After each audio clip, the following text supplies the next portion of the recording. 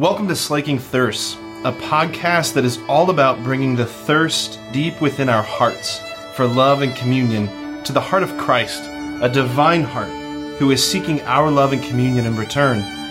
The hope is that the two thirsts would meet and both thirsts would be slaked.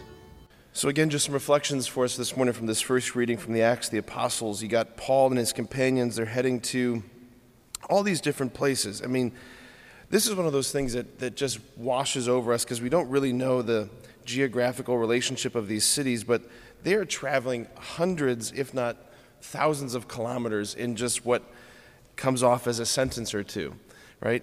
Going to Perga and Pamphylia, then to Jerusalem, then to Perga and Antioch and Pisidia. Like, these are massive journeys. And what would inspire anybody to do that? The love of Jesus Christ and the conviction that he's real, that he's risen from the dead, and the world needs to know about it. Oh, I love Paul. It's just so inspiring. Okay, so he comes to this synagogue, and he sits down amongst all the other Jews.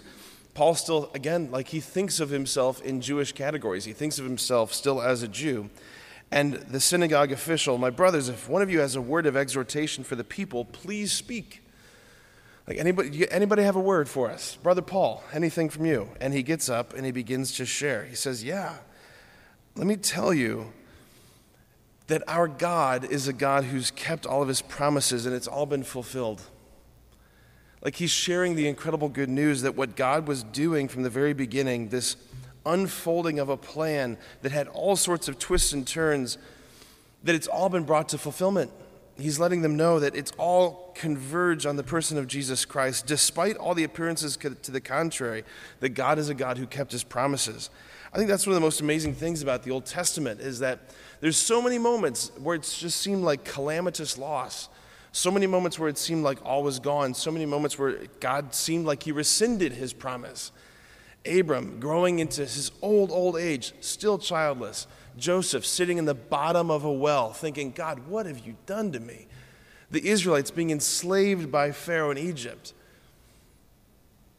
The pagan tribes, the pagan nations destroying Israel. The destruction of the temple by Babylon, the exile, the Assyrians. Like, it seems over and over again, calamitous loss. God had not kept his promises, and yet, in and through it all, he was slowly working out this plan, bringing it to convergence in Christ. That's the thing about the Lord, right? He's not the microwave, he's the crock pot. He's the crock pot. I attempt to make crock pot dishes every once in a while, and I just don't have the patience. I'm always lifting the lid, and you have to have the patience. The Lord he's the crock pot of salvation. He's slowly simmering this salvation. He's working it out. And he's working in and through all of it. He's working in and through all of it.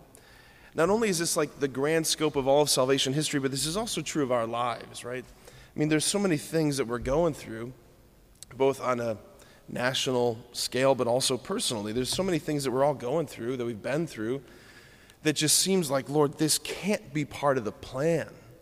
This can't be part of the good you will for me, right? You will the good for all those who love you. Romans, right? How is this part of the good? My kids have left the faith. My grandkids aren't baptized.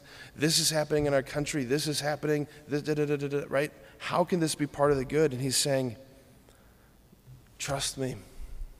I'm working it out. I am working it out. God's going to work it out because he's faithful. He keeps his promises. This is why we will, like David says, forever I will sing the goodness of the Lord. It's never failing and it never wavers. That's why we can forever sing the goodness. Amen.